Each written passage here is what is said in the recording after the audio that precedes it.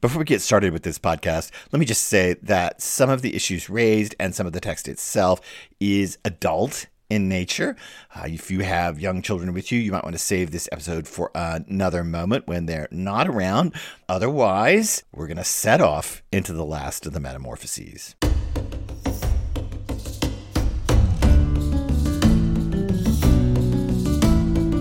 If you are sticking with me, you have got stick-to-itiveness because we are in the seventh of the evil pouches of the Malebolgia of the Circle of Fraud in Inferno, and we are going on with more Metamorphoses. Hi, I'm Mark Scarborough. This is the podcast Walking with Dante, a podcast in which we slow walk passage by passage, and seems to be really slow walking, passage by passage through Dante's masterwork, comedy. We are down in, as I already said, the seventh of the evil pouches that make up the giant Circle of Fraud, the eighth Circle of Hell. We are way down at Canto 25, and we're at lines 79 through 141. And just as in the previous two episodes of this podcast, we're going to be here for two episodes. This is a long passage, 79 through 141. I want to take it in the same way. I want to look at it in this episode as a passage, and I want to talk to you about its source work. Where does it come from? Where's Dante getting his ideas? And then I want to have a second episode about the implications of this third metamorphosis. Just to remind you, we had Vanni Fucci come on the scene. We had him bitten. We had him incinerated. We had him reconstituted from his ashes. Then we passed on, after his vulgar gestures and a centaur arrived, we passed on to a second metamorphosis, which was incredibly complicated in its implications of a serpent, really kind of a lizard, but again, Dante uses the word serpent. A serpent bite a guy and then fuse into him until the two of them became one thing. And now we've got our third metamorphosis amongst the thieves. So let's get to it. Canto 25, lines 79 through 141. Just as a lizard, under the heavy lash of the dog star, runs from hedge to hedge and glitters like lightning as it crosses the road, just so appeared a flaming little serpent, purple and black like peppercorns. He came right up to the gut of each of the other two.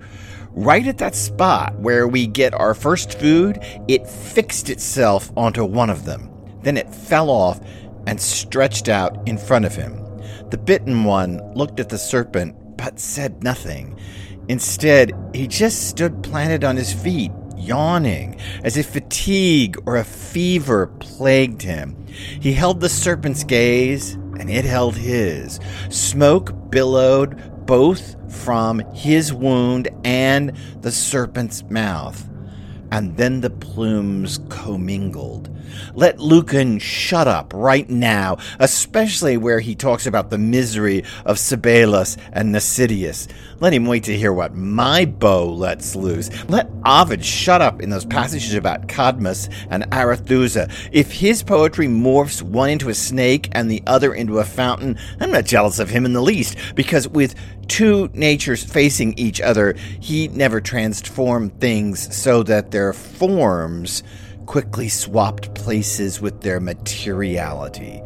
They responded to each other by normative rules. The snake made a fork in its tail, and the wounded guy's feet pulled in together. His calves, then his thighs, stuck together, so tight, in fact, that it was impossible to see a crack between them. Meanwhile, the snake's tail took the shape that the other had lost, and its skin got soft, while the others got hard. I saw the man's arms shrink up to their pits, and the 2 feet of the beast, which were short, lengthened in a reverse way to what the other guy lost. Its back feet then twisted together to become the member that men hide, while the one on the miserable soul became 2 paws. The smoke enclosed both the one and the other, giving off a new color and making hair grow on the parts of one, while it sloughed off the parts of the other. One stood up, the other fell down, but neither of them turned their baleful lanterns from each other, even as their muzzles were changing under them. The one who was erect scrunched up his face toward his temples so that the excess material extruded itself into ears out of his smooth, flat cheeks. The excess material that didn't switch around toward the back made the stuff of the nose on his face and thickened his lips to the right size. As to the one on the ground, his muzzle stretched out and his ears pulled back into his head about as the horns of a snail retract. His tongue, which had been in one piece and capable of speech, split itself, and the forked tongue of the other one fused together. That's when the smoke stopped. The one that had become a wild beast fled, hissing, down the valley, and the other, who could speak now, spat at that beast. Then he turned his new shoulders toward the third guy and said, "My wish is that Buoso has to run, as I have had to, on all fours in this ditch." Complicated, long, difficult. We're going to take it in lots of different pieces with looks at source work, looks at structure of the passage, all avoiding questions of implication. Let me remind you that Dante and Virgil were silenced by three people coming along. One of them got bitten by that reptile that fused with him into one beast with two backs, as it were. And this reptile now comes after the other two and attacks one of them. So let's start through the passage. It begins just as a lizard under the heavy lash of the dog star runs from hedge to hedge and glitters like lightning as it crosses the road. Just so a flaming little serpent, and it is a diminutive in the Florentine, so a little serpent, purple or livid. I like purple because it has a bruise color to it. The word can be translated as livid, but I don't know how peppercorns are exactly livid unless somehow their smell is livid. I think purple might be a better way to say it. Purple and black like peppercorns. So we get this taste image of this lizard. It's spicy like peppercorns, and it's also withered and bruised and purple and black. It's not very pretty. He came right up to the gut of each of the other two. So they're standing there. Their friend has been turned into one thing from two creatures, himself and a reptile. And now another reptile, a little one, runs out at them. We should say something here about the metaphorics in the passage. Unlike the other two metamorphoses, this one begins in metaphoric space. It begins with a metaphor. It begins with the heat of the summer, the heavy lash of the dog star Sirius, which is up, late July, early August? So the hottest part of the summer. And you know how lizards are. They run under hedges for shade. When they run across the road, they glitter like lightning. It's interesting here that this metamorphosis starts as the hottest part of the year, and we start with a metaphor. All the other metamorphoses, the other two, start with narrative, with explaining what's happening in the metamorphosis.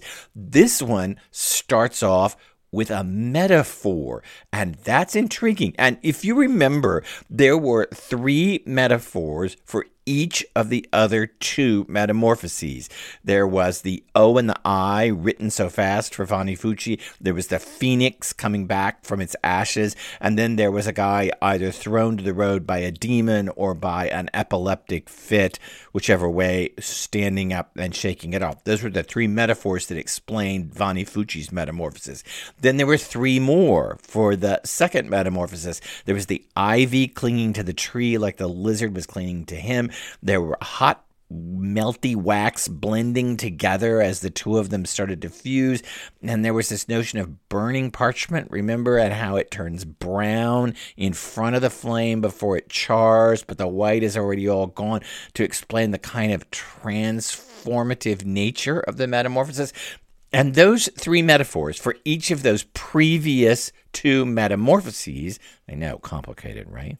And those three metaphors for each of the previous two metamorphoses were bound together. They were all happening real close to each other, just in the tercets next to each other as you go down to try to explain what's going on. In this metamorphosis, they're spread out. It starts with the hot summer day, the lash of the dog star and the lizard running across the road. So just like that, this little serpent came out and ran at them. Then later in the passage, the guy stands there yawning as if fatigue or a fever plagued him.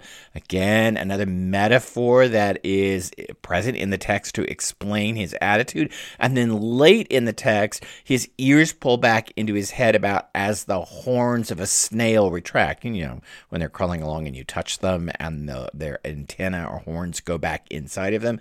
That's how his ears were absorbed into his head. They're spaced out. They're not scrunched together.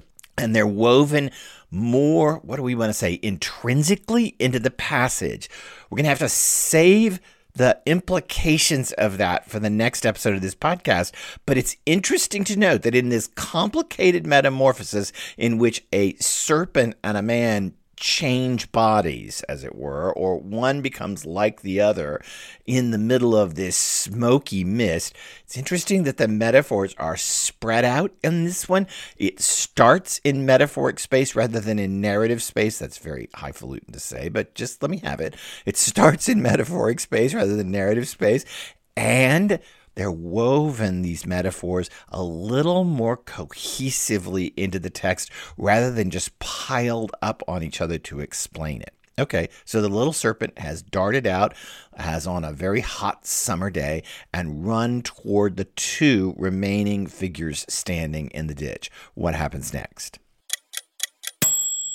Right at that spot where we get our first food, it fixed itself onto one of them. This is a reference to the navel, of course, the place where your umbilical cord is attached, where you get your first food. This is, well, shall we say, a hint about what's going on here.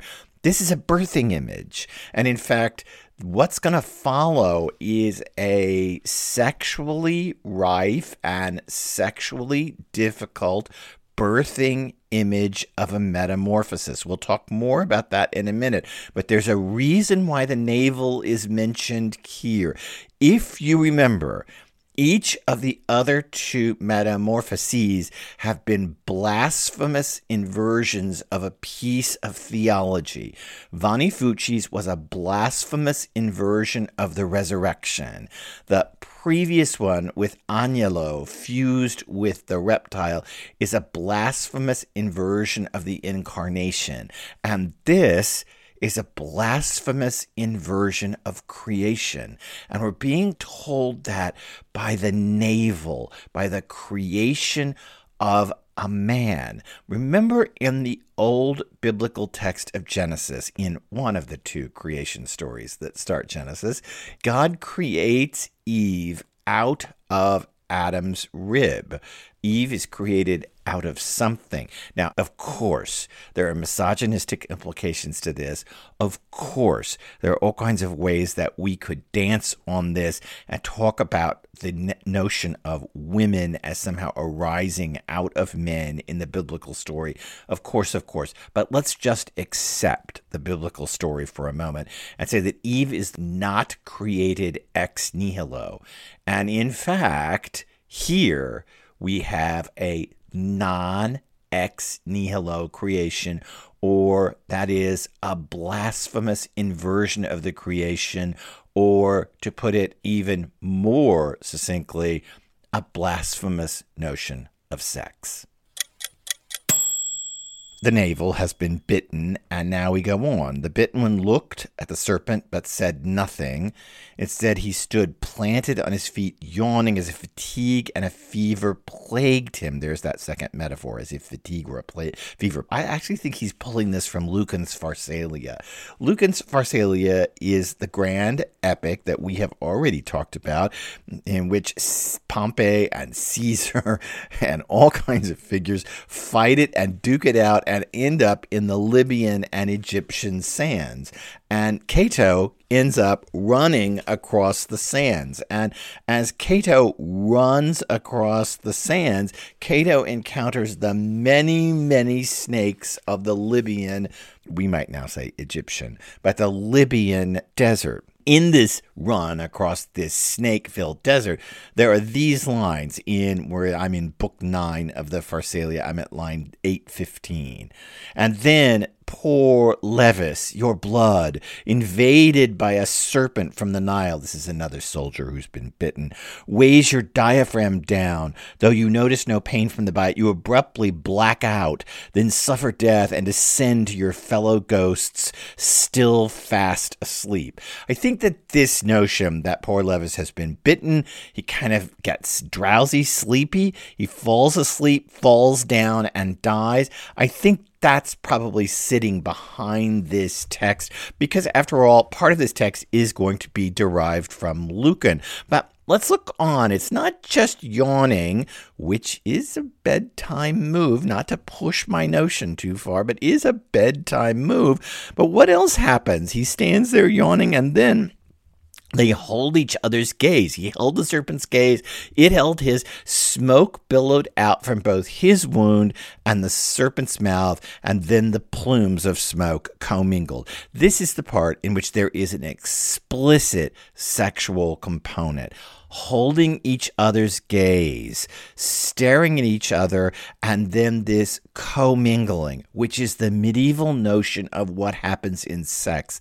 Without becoming overly graphic, I just want to tell you that most medieval doctors believe that the semen carries the spirit, and that when the semen is impregnated, when a woman is impregnated by a man, part of what happens is the semen carries the spirit into the woman that then invades the already forming fetus in there to create a human being.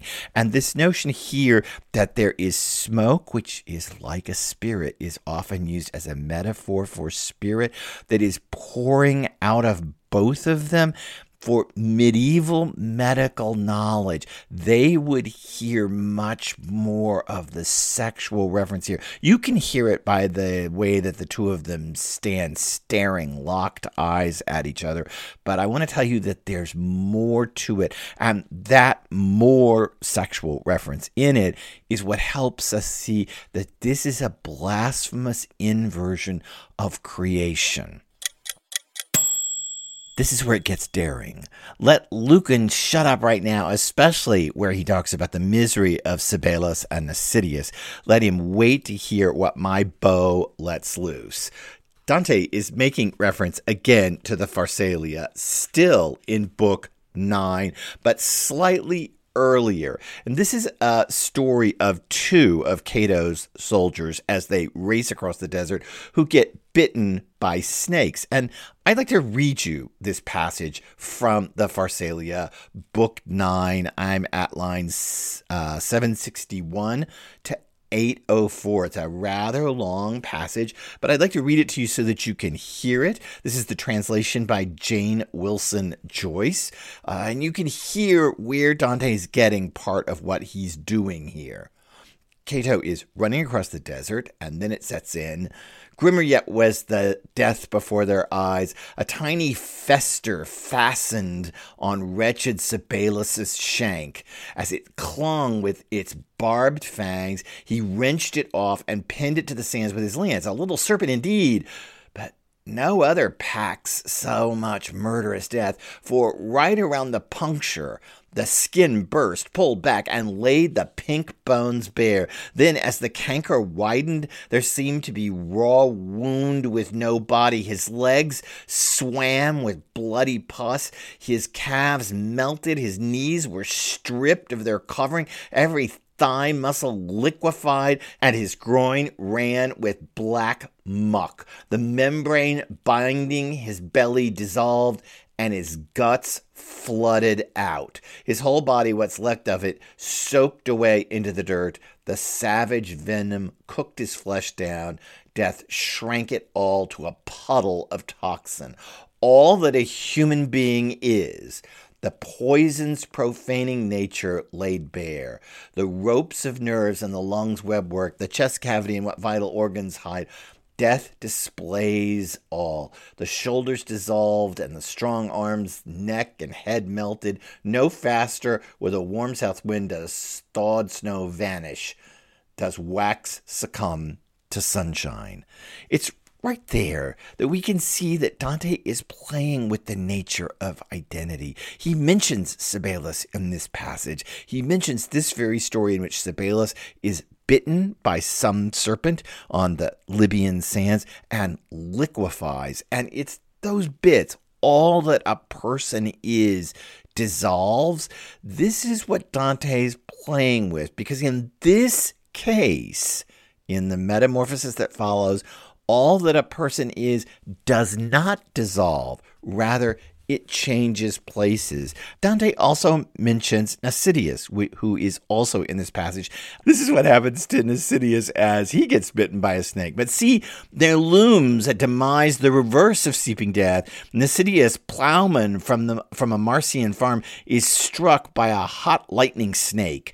Fiery redness flares in his face, swelling stretches his skin, blurring every feature. Features vanish everywhere over his limbs, and they already are larger than his whole body, exceeding human scale. Corruption puffs up as the venom spreads. The man disappears, sunk down in his bloated flesh. His breastplate fails to contain the bulge of distended chest. Wow, this is really gross. Frothing foam does not billow forth like this when a pot of salted water boils over. Sailcloth in a gale bellies its folds less grossly. Soon the swollen limbs surpass the weight of shapeless head and torso combined. This is a banquet untouched by birds, one no wild beast will taste unharmed. The men dare not entomb him, not before his girth stops growing. They flee the still blowing up corpse. I mean, listen, this is quite a disturbing story about a soldier who gets bitten by a snake and essentially expands and expands. It's in a Willy Wonka blueberry kind of way. Expands and expands until he is just absolutely disgusting and unrecognizable as a person. And that's the Lucan connection here to the Pharsalia. The notion of recognizability as a human, all that a person is. And yet Dante's metamorphosis, this one that he tells Lucan to shut up over, this one leaves a person intact, just changed in their places. But there's another reference to a classical poet. The next three lines say, let Ovid shut up in his passages about Cadmus and Arethusa. If his poetry morphs one into a snake and the other into a fountain, I'm not jealous of him in the least. I'd like to just talk to you about these in reverse order. I'd like to start with Arethusa. The story of Arethusa is found in Ovid's Metamorphoses in Book 5, lines 572 through 641.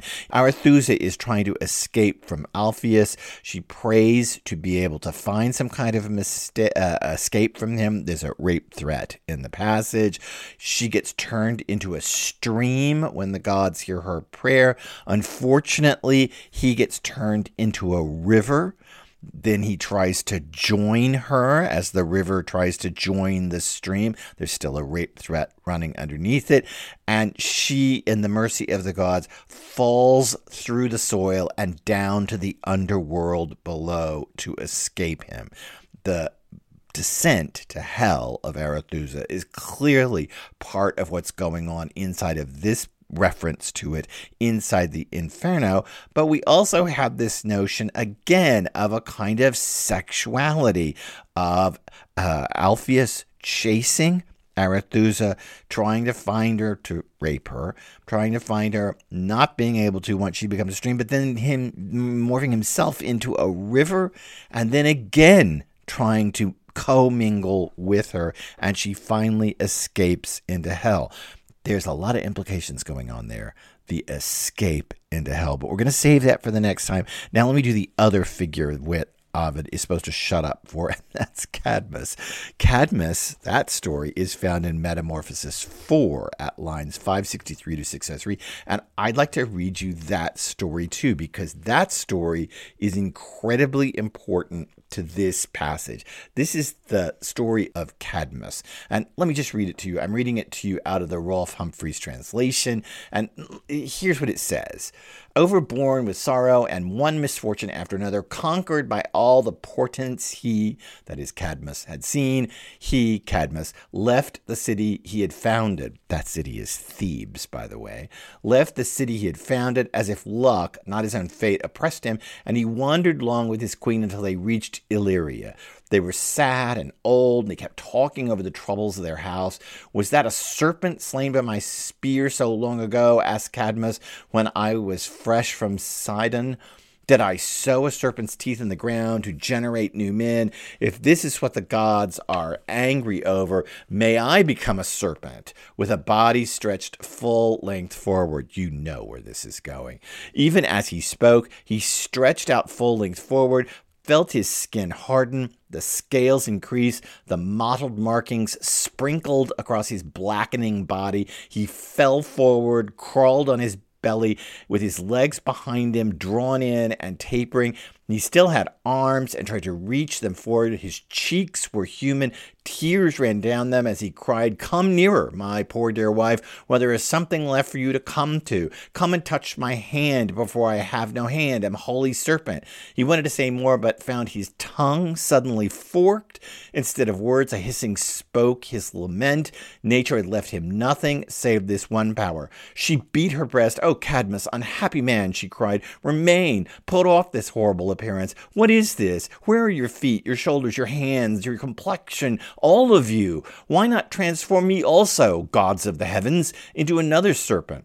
He licked her face, glided between her breasts as if he knew them, twined around her neck, while all who stood there watching shook in horror. But the queen only stroked the serpent neck, crested but smooth, and suddenly there were only two serpents there, entwined about each other and gliding after a while to a hiding place in the woods. This clearly is the closest passage to what this metamorphosis is, especially with all the reference to body parts. And again, let me just underscore that Cadmus passage is very sexual. By the time he's a serpent and he's gliding between her breasts, there are all kinds of sexual overtones on it. This is the problem. Humans cannot create ex nihilo. That means out of nothing. It is the single most consistent attribute of the Judeo-Christian God. The Judeo-Christian notion of God is that God can create something out of nothing, whereas humans must create something out of something. And so our sexuality is not creating something out of nothing, but something out of something, because only God can create something out of nothing, ex nihilo.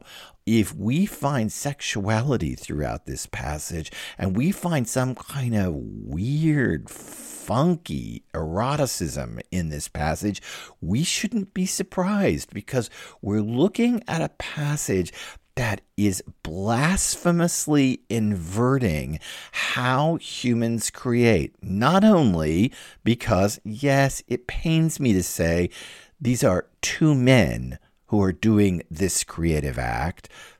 Pains me. Wish Dante were more open to my kind of person, but okay. Pains me to say it, but also because this smoky recreation of the two of them is a swapping of natures rather than a making of a new thing, which is the procreative act, even if it is creation from something, not from nothing. Wow, a lot to say, right? So let's look at the metamorphosis itself. In the passage itself, Dante expands a great deal on Ovid. That Cadmus story that I just read you, it basically mentions 5 things that change on Cadmus. His skin, then his legs, then his arms, then his cheeks, then his tongue. Dante's is much larger. It's his feet, then his legs, then his skin, then his arms, then his penis, then his hair, then his ears, then his nose, then his tongue. Dante expands the catalog of bodily parts significantly from Ovid's story of Cadmus turning into a serpent. Let me just read this through and just watch how it goes. They responded to each other by normative rules. So what happened to one happened in inverse to the other. The snake made a fork in its tail, and the wounded guy's feet pulled in together. His calves and his thighs stuck together so tight, in fact, that it was impossible to see a crack between them. So see, we've gone from feet to legs. Meanwhile, the snake's tail took the shape that the other had lost, and its skin, now we've moved on to skin, got soft while the others got hard. I saw the man's arms shrink up to their pits, so his arms are disappearing up into him, and the 2 feet of the beast, which were short, so these little lizard legs, lengthened in a reverse way to what the other guy lost. Its back feet then twisted together to become the member that men hide. That's the penis. So its back feet fuse together and twist together and become this new person's penis, while the one on the miserable soul, that is the guy's penis, divides in half to become 2 paws. Notice the bestial nature of humanity either being occluded or being revealed. The smoke enclosed both the one and the other, giving off a new color, making hair. Now we're at the hair. Grow on other parts of one while it sloughed off the parts of the other. One stood up and the other fell down. You notice Dante delays that. In the Ovid story of Cadmus, it happens very fast, but Dante delays it, and the standing up and falling down happen late in the transformation. Neither of them turned their baleful lanterns from each other. What he means here is eyes, lanterns, the light of the soul, the baleful lanterns from each other. They still are staring directly in each other's eyes. Even as their muzzles were changing under them, the one who was erect scrunched up his face toward his temples. Now we're up to the ears, so that the excess material extruded itself into ears out of his smooth, flat cheeks. The excess material that didn't switch around toward the back made the stuff of his nose on his face. And you should just know, in the Florentine, there's a play on Ovid's name. Publius Ovidius Naso, nose, Naso. There's all kinds of playing on Ovid's name in this text. We'll come back to that in the next episode of the podcast. So the nose on his face thickened, his lips. This is the one on the ground. His muzzle stretched out, his ears pulled back into his head. And here's our metaphor: as the horns of a snail can retract. Again, more deftly woven into the passage. His tongue, and Dante ends at tongue just like Ovid does.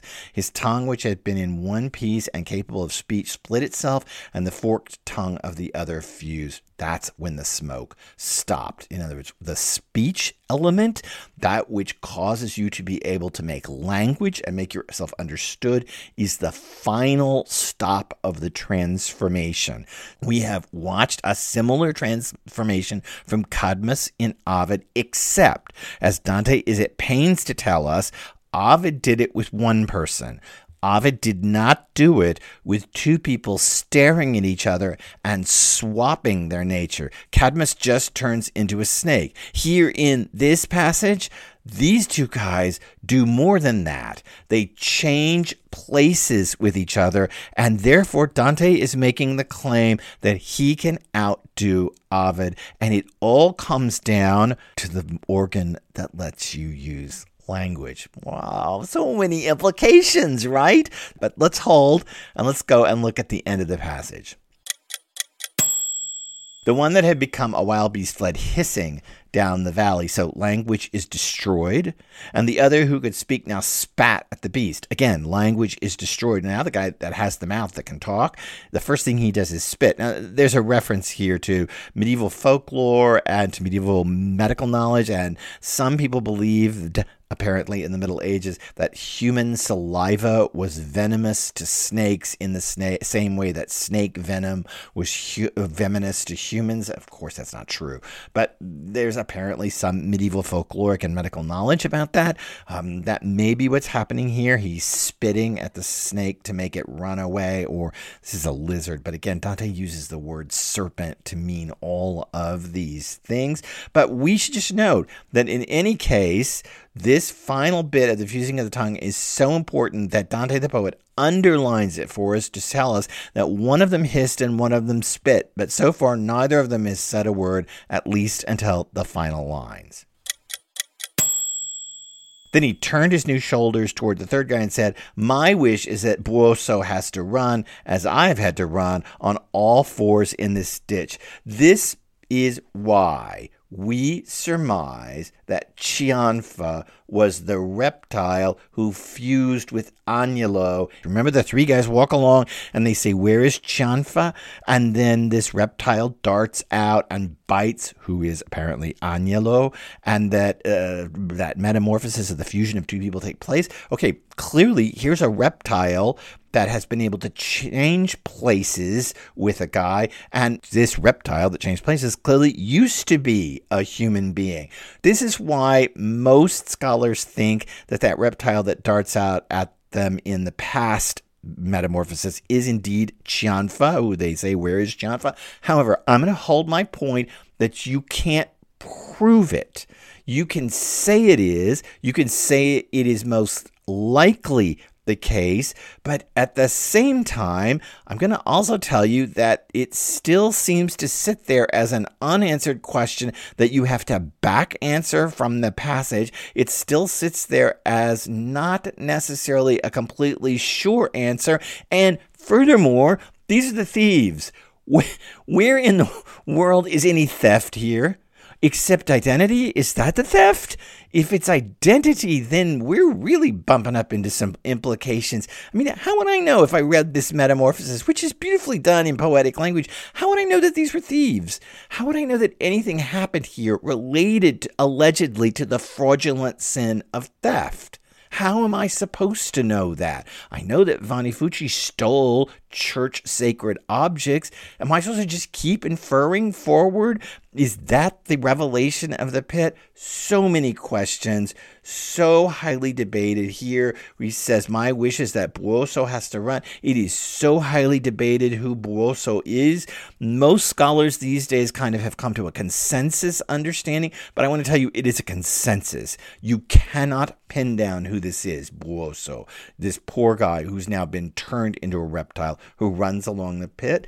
Identity is the problem in the seventh pit. It remains intrinsic to what is going on in this pit of fraud. Yes, theft, perhaps, because Vanni Fucci confesses to his crime of theft. But at the same time, identity theft seems to be the heart of the matter. Let's read the passage one more time. Just as a lizard under the heavy lash of the dog star runs from hedge to hedge and glitters like lightning as it crosses the road, just so appeared a flaming little serpent, purple and black like peppercorns. He came right up to the gut of each of the other two. Right at that spot where we get our first food, it fixed itself onto one of them. Then it fell off and stretched out in front of him. The bitten one looked at the serpent but said nothing. Instead, he just stood planted on his feet, yawning, as if fatigue or a fever plagued him. He held the serpent's gaze, and it held his. Smoke billowed out from both his wound and the serpent's mouth, and then the plumes commingled. Let Lucan shut up right now, especially where he talks about the misery of Sabelus and Nasidius. Let him wait to hear what my bow lets loose. Let Ovid shut up in those passages about Cadmus and Arethusa. If his poetry morphs one into a snake and the other into a fountain, I'm not jealous of him in the least, because with two natures facing each other, he never transformed things so that their forms quickly swapped places with their materiality. They responded to each other by normative rules. The snake made a fork in its tail, and the wounded guy's feet pulled in together. His calves, then his thighs, stuck together so tight, in fact, that it was impossible to see a crack between them. Meanwhile, the snake's tail took the shape that the other had lost, and its skin got soft while the other's got hard. I saw the man's arms shrink up to their pits, and the 2 feet of the beast, which were short, lengthened in a reverse way to what the other guy lost. Its back feet then twisted together to become the member that men hide, while the one on the miserable soul became 2 paws. The smoke enclosed both the one and the other, giving off a new color and making hair grow on the parts of one while it sloughed off the parts of the other. One stood up, the other fell down, but neither of them turned their baleful lanterns from each other, even as their muzzles were changing under them. The one who was erect scrunched up his face toward his temples, so the excess material extruded itself into ears out of his smooth, flat cheeks. The excess material that didn't switch around toward the back made the stuff of the nose on his face and thickened his lips to the right size. As to the one on the ground, his muzzles stretched out and his ears pulled back into his head about as the horns of a snail retract. His tongue, which had been in one piece and capable of speech, split itself, and the forked tongue of the other fused together. That's when the smoke stopped. And the one that had become a wild beast fled hissing down the valley, while the other, who could speak now, spat at the beast. Then he turned his new shoulders toward the third guy and said, "My wish is that Buoso has to run, as I've had to do, on all 4s in this ditch." That is a complicated passage, a passage worthy of things ahead of us in Purgatorio and Paradiso. It deserves a second episode so that we can think through some of the wild implications of this passage itself. Please subscribe to this podcast, rate it. I see that many of you come from around the world, from the Netherlands, from Sweden, from the UK. Thank you very much for listening to this podcast, not just in North America, but even at other locations around the world. You can find me on Twitter under my own name, Mark Scarborough, not Scarborough like the fair, but Scarborough. You can hashtag any comment Walking with Dante, and I can find you that way. You can also find my website, markscarborough.com, and connect with me there. And come back next time. We got so much to talk about. Oh my God. How much could we possibly have to talk about in this third metamorphosis in the pit of the thieves? I'm Mark Scarborough, and this is Walking with Dante.